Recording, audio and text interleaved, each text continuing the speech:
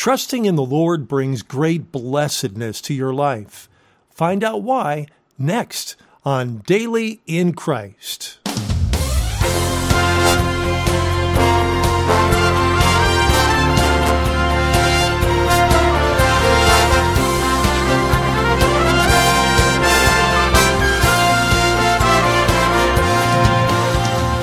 Welcome to the Daily in Christ podcast. I'm Mark Van Oos. Last week we shared the first half of a message that I recently preached at my home church titled, In God We Trust 2020. Now this message is so timely for the troubled times we live in today. But you know, whether good times or bad, the Bible is very clear. Blessed is the person who trusts in the Lord. Last time, in the first part of this message, I shared how we have seen this before. The year 2020 bears a striking resemblance to the upheaval and distress of the year 1968, and how that God has graciously intervened throughout our nation's history during very, very difficult times in response to the prayers of His people. May I say, I've heard it said many times in 2020 that these times are unprecedented. That's absolute nonsense. Of course, they are greatly precedented by situations that were far, far worse. We've been through pandemics before. We have been through World War I, World War II. We have been through a bloody civil war. There has been many times in our nation's history where it has been awful, much worse than what we're dealing with right now. And yet, God graciously intervened throughout our nation's history during those very difficult times in response to the prayers of His people. We also talked about there is a solution to all this turmoil, and it is the United States national motto printed on currency here in the U.S. In God we trust. I shared about the background of our national motto and what that means for us today. And then we turn to Jeremiah chapter 17, verses 7 through 8, which speaks of the blessedness that is ours when we trust in God and not in man.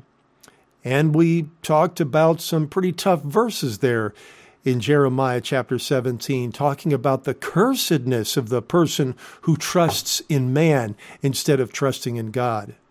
We ended last week with the verses in Jeremiah 17 that speak of the cursedness and wretchedness of those who trust in man instead of trusting in God. Well, there's good news.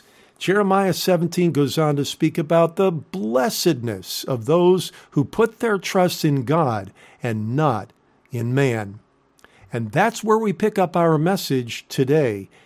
In God we trust. Now, in Jeremiah chapter 17, it talks about the blessedness of trusting God. Look at what it says there in verse 7. Blessed is the man who trusts in the Lord and whose hope is in the Lord. Now you understand the language of faith in the Bible. 4 key words, right? Faith, believe, trust, hope. And they're all not the same.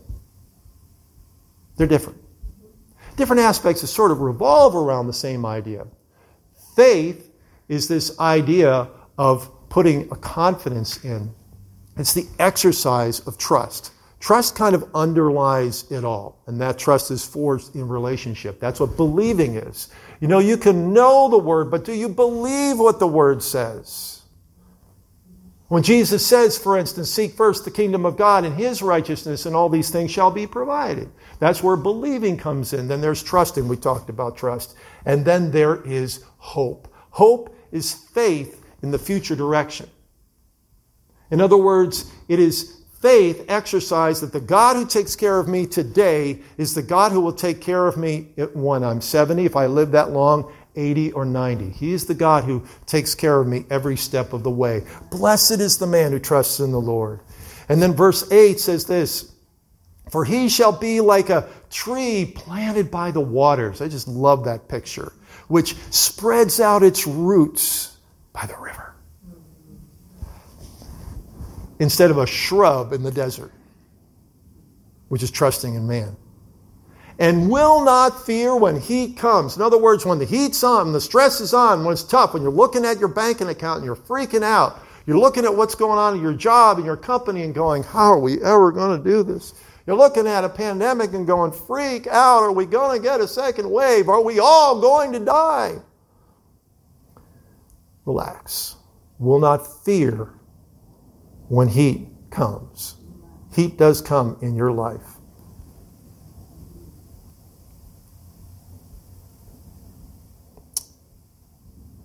And will not fear when heat comes. Instead of the cursedness of will not see good when it comes. But its leaf will be green, instead of, verse 6, inhabiting parched places in the wilderness, and will not be anxious in the year of drought, nor will cease from yielding fruit. Instead of being in a salt land, which is not inhabited, nor will cease from yielding fruit. The life of trust in God is singular. You see, it's a lot like turning toward. The Bible often speaks of this in terms of a turning, right? You realize what repentance is. Repentance means metanoia. It is a change of mind that leads to a change of direction. And fundamentally, the problem is we are trusting something else over here. You notice my back is toward God. But so how do I get away from this? We all so often will talk about turning away from this. The key is actually turning to Him. Because if you do, look what's happening now. My back is to trusting something else besides Him. The key is change your attention, change your trust in His direction. Feed on His Word. Feed on who He is. Chet and I were talking this past week. I hope he doesn't mind me saying this, but he was, as a pastor, concerned of the effect and stuff that's been going on even in our own body, the struggle that people are under. And that's happening in churches all across the world. I said, Chet, at some point you got to get off the merry-go-round of counseling with people. Stop it. I said, you need to get back to the fundamentals, the Word, discipleship, personal relationship with the Lord, and evangelism/discipleship. You've got to be doing it. Jesus didn't call us to go into the world and make counselees. He said, go into the world and make disciples. And I think Satan works so hard to move us from that important task. Trusting the Lord, biblically, oftentimes brings in the idea of God's protection. We need protection. All the time. Good times and bad. The only difference between good times and bad times is in the bad times it's more obvious you need protection. But we always need protection from the Lord. Isaiah 50 verse 10 in the Amplified is so good. Listen to this. Who is among you who fervently fears the Lord, who obeys the voice of His servant, speaking of Jesus the Messiah, yet who walks in darkness and deep trouble and has no shining splendor in his heart? Just because you're a Christian doesn't mean that everything's going to be going your way, driving down College Avenue and every light is green. Stuff's going to happen. And you will have those times in life where you're walking through deep darkness. You can't barely see the next step. Listen to this. Let him rely on, trust in, and be confident in the name of the Lord. And let him lean upon and be supported by his God. The strong word. And this is from the prophet Isaiah speaking to the northern kingdom that was about to face the Assyrian invasion. Was turn to the Lord. Trust in the Lord. You're walking in deep darkness, yes. Oh, this is the same prophet who said, the people who have walked in the valley of darkness have seen a great light. Isaiah is probably my favorite book of the entire Old Testament because of the wreckage of man and how man can screw things up, and the beauty of a saving, redeeming God and the incredible prophecies of the Redeemer. Psalm 62 says this, beginning in verse 5, my soul, wait. Sometimes you got to talk to your soul and say, shut up. Wait silently for God alone, for my expectation is from Him. I know my outcome in and of myself looks bad, but I'm going to put my hope and my trust in You, Lord. He only is my rock and my salvation. He is my defense. I shall not be moved. In God is my strength and my glory. The rock of my salvation and my refuge is in God. I love that. That is powerful. Trust in Him at all times, you people. Pour out your heart before Him. You've got a problem. You've got a complaint. Talk to Him about it. But at some point, you've got to shut up and listen. Because He's talking back. He is speaking. But He wants to hear what's on your heart. I'm scared, Lord. I've got this meeting. I'm really ill-prepared for it. Help me, God. We got to pay this bill. I don't know how in the world we're going to ever be able to do that. What if I get COVID? Pour out your heart to the Lord. That's what the Scripture says. Trust in Him at all times. God is a refuge for us.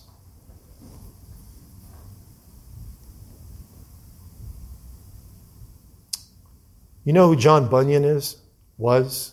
One of the greatest Christians of all time. John Bunyan wrote The Pilgrim's Progress. And he spent a lot of things as a minister. He went to jail for years. He was unfairly imprisoned. And he writes, thus, therefore, for several days I was greatly assaulted and perplexed. What I love about Pilgrim's Progress, and I encourage you to read it, is it's just the guy being gut honest about the journey as a Christian. But it's done in a type of story. I was assaulted and perplexed, and was often when I had been walking ready to sink, when I went with faintness in my mind. I mean, he was overwhelmed, psychologically overwhelmed, after I had been so many weeks oppressed and cast down therewith. As I was now quite giving up the ghost of all hopes of ever attaining life, that sentence fell with weight upon my spirit. Here it is.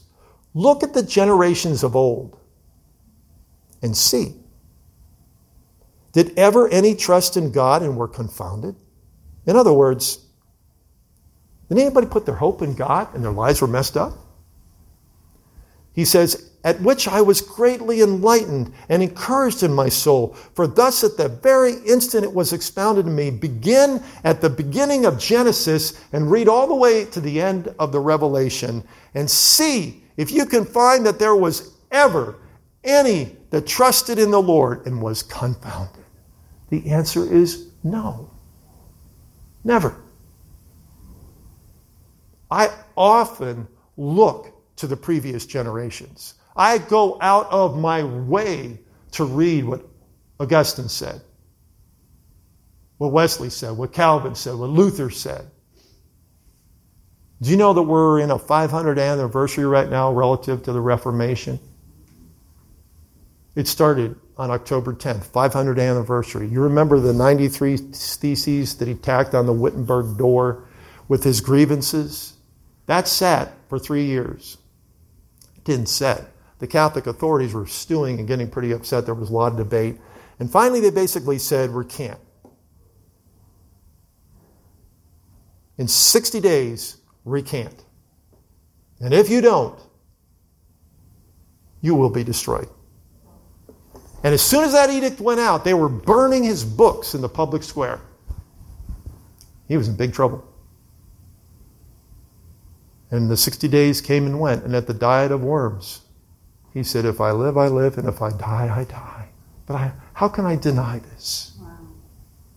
This is the man who wrote the hymn, a mighty fortress is our God, a bulwark never failing. I see what Martin Luther went through, and What I go through is child's play by comparison. Lord, thank you for your faithfulness to help your faithful servant through. As he looked to you, trusted in you through difficult times. I could go down through many people, many lives. How about John Wesley as a young man? He's on a boat, and they're in the Atlantic, and they get hit with a storm. And I'm telling you what, the storm was so violent, even the sailors were panicking. You know, it's like being on an airliner, and it's pitching and doing the thing, and all of a sudden you're seeing the flight crew panic. That's not good. And that was his situation. But he noticed that there were some young Moravian men that were there in the boat with him, and how calm they were. Well, they survived the storm by the grace of God. And afterwards he asked them, how could you be so calm? And they talked about trusting in God. And that was instrumental to leading John Wesley to Christ. And do you know that John Wesley was one of those key people in England who ushered in the first great awakening of revival that saved England, that kept away slavery, that made possible the United States? Your trust in God speaks volumes to people around you. In other words, you will never mess up your life by trusting in Him. It may seem in the natural foolish, but it's not. Just the opposite. He will protect you. He will guide you. He will take care of you. He will equip you. Proverbs 3, 5, and 6. We know this one, right? And again, I don't know why I ended up in the Amplified in this, but I love what it says.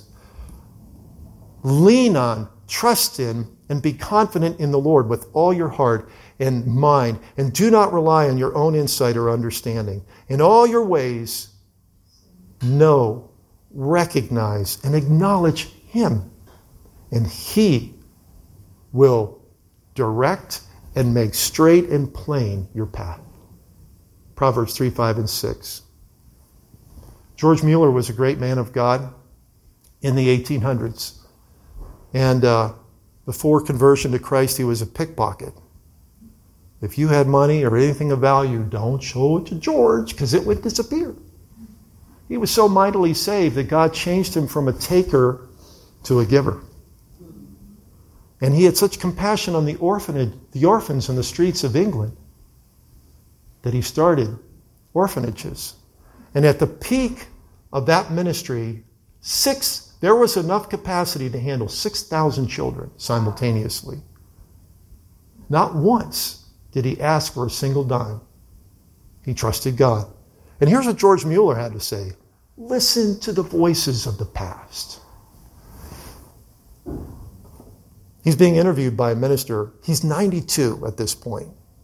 You have always found the Lord faithful to His promise, Mr. Mueller. Always. He has never failed me. For nearly 70 years, every need in connection with this work has been supplied. The orphans from the first until now have numbered 9,500, but they have never been without a meal. Hundreds of times we have commenced the day without a penny. But our Heavenly Father has sent supplies the moment they were actually required. There was never a time when we had no wholesome meal. During all these years, I've been enabled to trust in the living God alone. In answer to prayer for $7.5 million. That's back in the 1800s, folks. That's like trusting God for billions today. We have needed as much as $200,000 in 1 year, and it has all come when needed. No man can ever say, I asked for a penny. Besides our financial responsibilities, suitable helpers have to be found constantly, and suitable places provided for hundreds of orphanages constantly leaving the homes. Then our funds run very low. Only the other week, we had come nearly to the end of our supplies. I called my beloved helpers together and said to them, pray, brethren, pray. Can you imagine hearing George Mueller say, pray, brethren, pray? Immediately, $500 was sent to us, then $1,000 in a few days. 7,500 came in. Now listen to this. But always we have to be praying, always believing. Oh, it is good to trust in the living God, for He hath said, I will never leave you nor forsake you, Hebrews 13:5. Expect great things from God, and great things you will have. There is no limit to what he is able to do. Praises forever to his glorious name. This is a 92-year-old shriveled up old man. He's seen a few things. I have praised him many times when he sent me 10 cents, and I have praised him when he sent me $60,000. In the same interview, George Mueller reached in his pocket and he pulled out this little coin purse that was old, worn out, and he handed it to the minister who was interviewing him. And he said, "There, you have all that I own." And the minister opened it up and there were just a few pennies. Yet millions of dollars flowed through his hands in the kingdom of God. I want to end with two thoughts that are very, very important, and I'm going to wrap. The Bible talks about two rising kingdoms. There is the kingdom of God, and then there is the kingdom of Satan. And the Bible makes very clear that there will come, if he's not already here, he will be here soon, an Antichrist. You realize that the word Antichrist is the Greek word antichristos. And it isn't to say anti is actually an incorrect translation. We think of anti as against. Satan's too refined to do something that would be blatantly against Christ. Anti means before. It means before Christ. It's an instead of Christ. So the way Satan gets our attention is he knows we need saving. So he has his own Savior. This is the Antichrist. This is a man who will emerge, a man of peace. He will be well at handling a crisis. He's going to capitalize on fear. You know, many people today are promoting scare tactics and conspiracy theories. But the Lord says in Isaiah 8, do not say a conspiracy concerning all that this people calls a conspiracy, nor be afraid of their threats, nor be troubled. Then the Lord of hosts, him you shall hallow, meaning worship. Let him be your fear, and let him be your dread. There is a conspiracy going on, folks. It's the conspiracy of the ages. It is Satan and a malevolent plan that is at work on the earth. It's been here since Jesus left. The Bible says in 1 John, the spirit of Antichrist. And there are so many things that are interjecting themselves to try to solve the problem without Christ. I'm going to tell you something. Ultimately, that's dangerous and deadly. I don't care if it's coming from the Republican camp or the Democrat camp or wherever else. And probably the most sobering thing that I can say about this, for 3.5 years, the Antichrist will be the dream. He will be the answer. The Israelite will get along with the Palestinian and the Arab and blacks with whites. He'll do amazing things. He'll be an incredible man of peace. The world will be swept up. He's incredible. And then he'll be assassinated 3.5 years in. And then an incredible thing happens. He will apparently miraculously raise from the dead. And at that moment, every demon in hell will be unleashed. And he will seize power. And he will not be stopped for 3.5 years. The world will be swept up in his government with no way out. We are heading that way. We are very close to that day right now. 1947, the Reformation of Israel started the sequence of the end time clock. We must be very careful of these voices that would interject with a solution that leaves out the Messiah, the Savior. Jesus sternly warned us in Matthew 24:24, for false Christs and false prophets will rise and show great signs and wonders to deceive, if possible, listen, even the elect. The deception of Satan will be so powerful that even Christians will fall for it, if possible.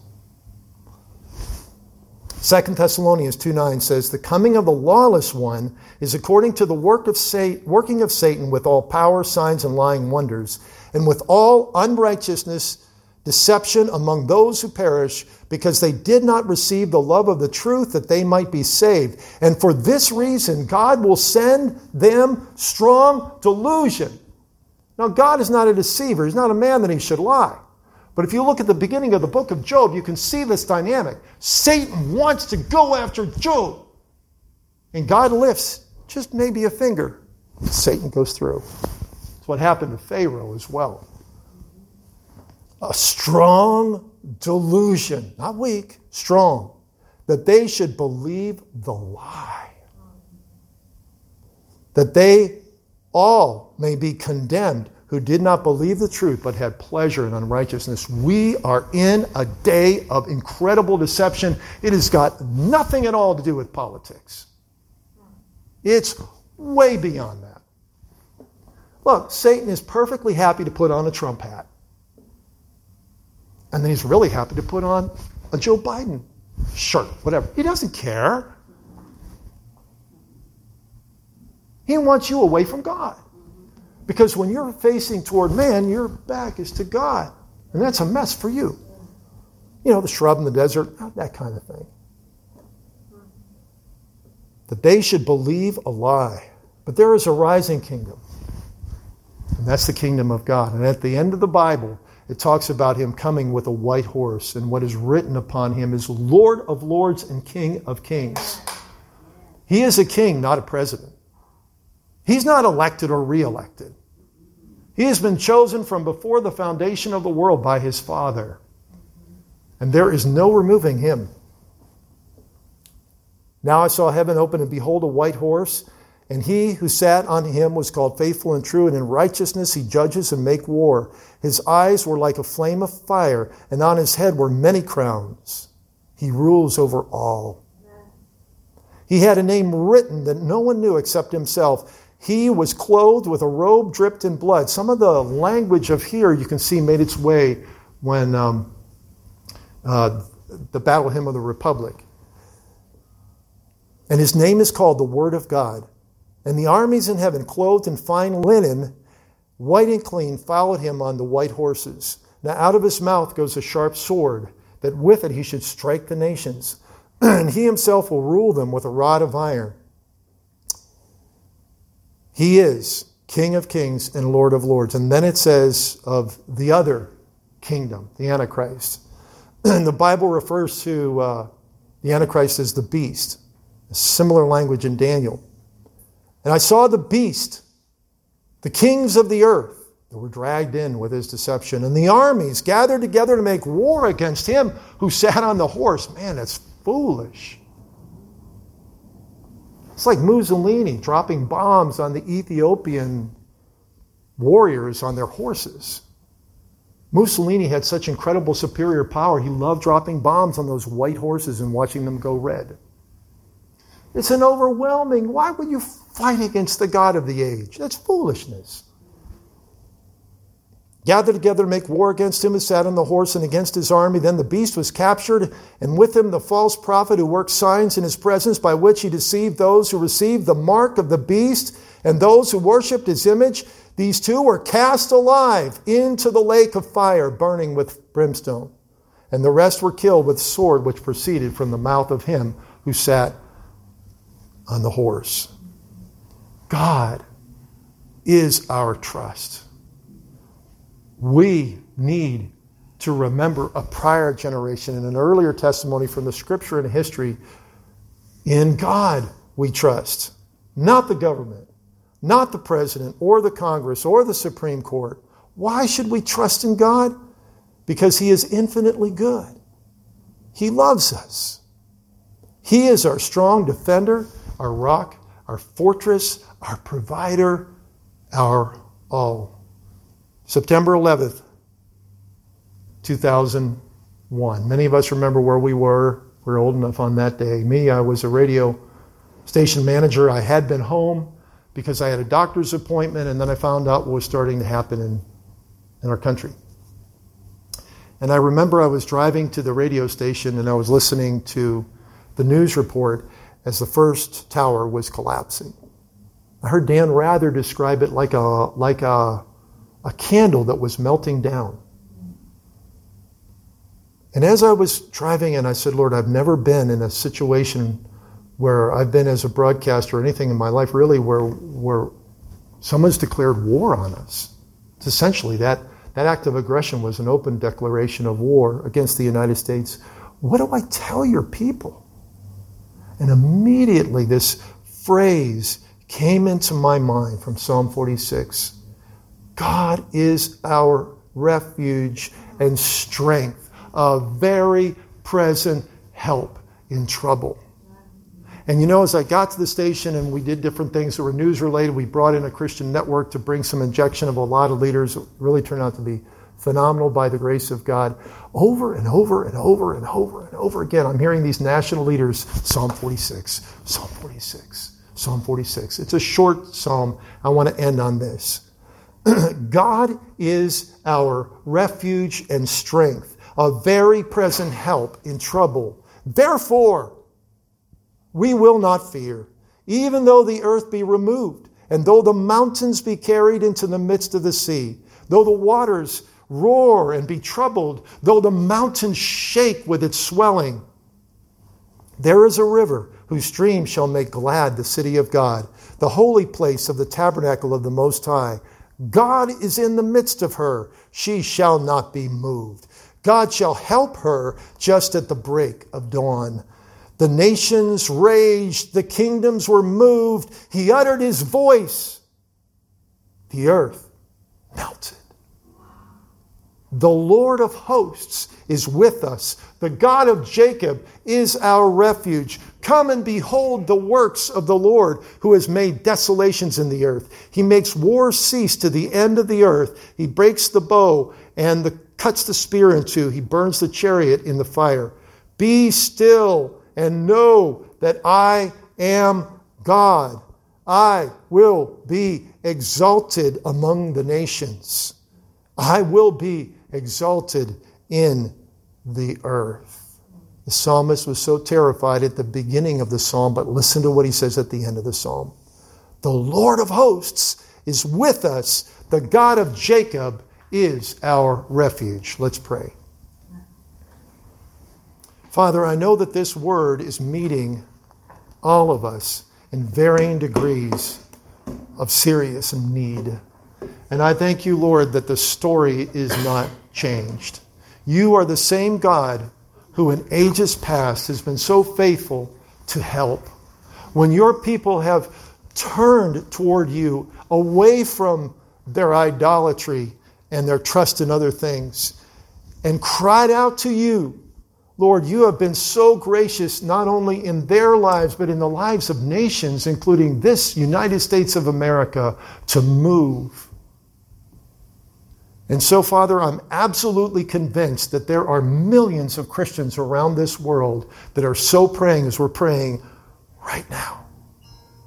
Lord, we are sorry for turning to anything else as a substitute for you. And so, Father, we turn to you. We put our hope and our trust in you. Thank you for the way that you have helped us in our lives, moment by moment, who have delivered us, who have helped us, have healed us, who has provided for us, who has blessed us. You are the God of all blessing. And Father, I thank you that you are no respecter of person or place or time. You are the same God who's the same yesterday, today, and forever. And so, Father, I pray in the mighty name of the Lord Jesus Christ, do it again, God. Do it again as you did in England of old when it was rotting from the inside and you brought the first Great Awakening. Or after the first, the American Revolution when you brought the second Great Awakening. Or the succeeding revivals that happened in our land. Oh God, you are faithful. You are great. We pray that you would be glorified, that your name would be lifted above all, that the gospel would go forth with effectiveness and power, and that lives would be changed. People would be sealed, saved, and delivered in the mighty name of Jesus. And we give you the praise for it in Jesus' name. You have been listening to the concluding part of a message that I preached just a couple of weeks ago at my home church called In God We Trust 2020. And with a critical election here in the United States just days away, this message is needed now more than ever. By the way, speaking of the election, if you're registered to vote here in the United States, please get out and vote on Tuesday, November the 3rd. And if you're not registered to vote, even though you are eligible to do so, please take care of that now so that you're ready to go in the next election. Every Christian must vote, and they must vote according to what God says in the Bible, no matter what particular party or candidate has to say. Let me be blunt. One of the biggest tragedies of our day is the legalized murder of babies in their mother's womb. I know that's not politically correct these days. Too bad. I'd rather do what God says. According to the Guttmacher Institute, the number of abortions performed is around 800,000 a year. Now, to give you an idea of how significant that number is, that's like wiping out the entire population of Indianapolis, Seattle, or Denver in a single year. So what is God's viewpoint on abortion? Well, it's crystal clear in the Bible. There is absolutely no doubt. Proverbs chapter 16 lists 7 abominations in the sight of the Lord. And one of them is in verse 17. It says, hands that shed innocent blood. I cannot think of anyone more innocent, more helpless than a baby in her mother's womb.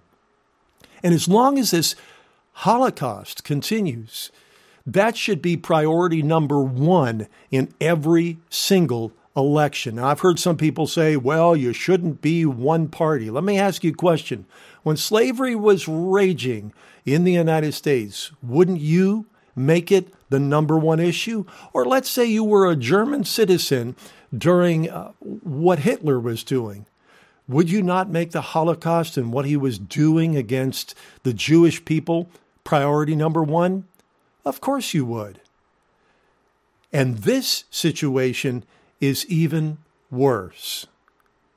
You know, one of the major parties in this election, and I'm going to be specific, the Democrat Party, has long had in its party platform the continued legalization of the murder of babies in their mother's womb. The other of the major parties, the Republican Party, has written into its party platform the protection of the unborn. The United States Supreme Court handed down 2 major rulings where they declared that a class of human beings are not persons under the Constitution. In other words, there is a class of human beings, according to the United States Supreme Court in these 2 terrible decisions, that do not have constitutional protections like you and I. What were those 2 decisions? In 1857, there was the infamous Dred Scott decision, which ruled that black slaves were not persons under the Constitution. They had no constitutional protections whatsoever. In fact, it went further and ruled that the slave is chattel, meaning the property of the slave owner, to do with whatever they want in any kind of inhumane fashion. The Dred Scott decision was abominable. It was wrong. And Christian people stood up against that evil, not only in the next election, which was in 1860, electing an abolitionist by the name of Abraham Lincoln, but also to the point of shedding blood to protect the lives of the black slaves. The other abominable decision was in 1973, the infamous evil Roe v. Wade decision, which again declared a class of human beings, in this case a baby in her mother's womb, as not persons and protected by the Constitution of the United States. That means that the mother can do whatever she wants with that baby. As a result of that satanic decision and they were driven by Satan. I want you to understand the Bible says there are two wisdoms in the world, only two. There is one that is from above, which is peaceable, righteous, and pure, and there is one which is from below. And that so-called wisdom from below is earthly, sensual, demonic. That's in James chapter 3, verses 15 through 17. There's no doubt that the United States Supreme Court, both in 1857 and in 1973, were driven by Satan. That came straight from hell. It didn't come from God. Do you know that as a result of that wicked Roe versus Wade decision in 1973, 61 million babies have been brutally murdered in their mother's wombs? And that's way more than the combined population of the top 50 cities in the United States. 61 million. Now, I want to let you know that if you have had an abortion, or maybe you convinced someone else to get an abortion, you were deceived by the devil. But I want to let you know that there is forgiveness through the sacrifice and blood of the Lord Jesus Christ. Believe on the Lord Jesus Christ for full remission and forgiveness of all your sins, even the wickedness of abortion. And it's all because of God's goodness given freely by the sacrificial death of Jesus Christ for you. And you must turn away from and forsake all support of this sinful abomination known as abortion.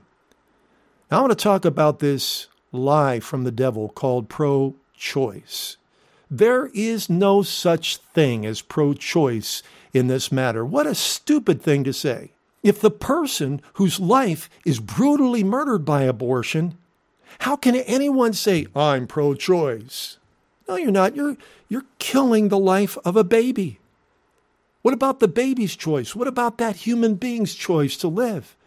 If the person whose life is brutally murdered by abortion, then how can anyone say, I am pro-choice? I'm going to tell you, if you believe that, Satan has deceived you, and you are in grave danger. That's like a person saying, well, I am personally against rape. However, I am pro-choice for rapists to rape if they choose. What? What about the woman's right to not go through that? Or what about the person that says, well, I'm personally opposed to murder. However, I am pro-choice for murderers to murder if they choose. The so-called pro-choice position on abortion is the same Satan-driven, Satan-deceived nonsense. Every Christian must do all they can to oppose the sinful abomination of abortion. It is for reasons like this that we must vote on Tuesday, November 3rd, according to what God says in His Word, the Bible. Let's pray. Father, when I think about the great evil of abortion and how much blood has flowed because of 61 innocent babies being brutally torn apart in their mother's womb, which should be the safest place on earth. Father, I realize how deep and dark is the deception of Satan. Because the normal instinct, Father, for a mother is to protect the baby in her womb, not kill it. Father, forgive us as a nation for this wickedness of abortion. Father, for this reason, I pray for a mighty revival to sweep across this land, where people would be made born again through the Lord Jesus Christ, that they would repent of their wickedness like abortion. And Father, may this evil be stopped in the name of Jesus, just like the evil of slavery was stopped in Great Britain without war, but because of revival and the First Great Awakening. Father, thank you that we can turn to you in trust. Even though the day is dark, Lord, we put our hope and our trust in you. We look to you, God, as the source of all hope, the source of a brighter day. And we thank you for that. In Jesus' name, amen.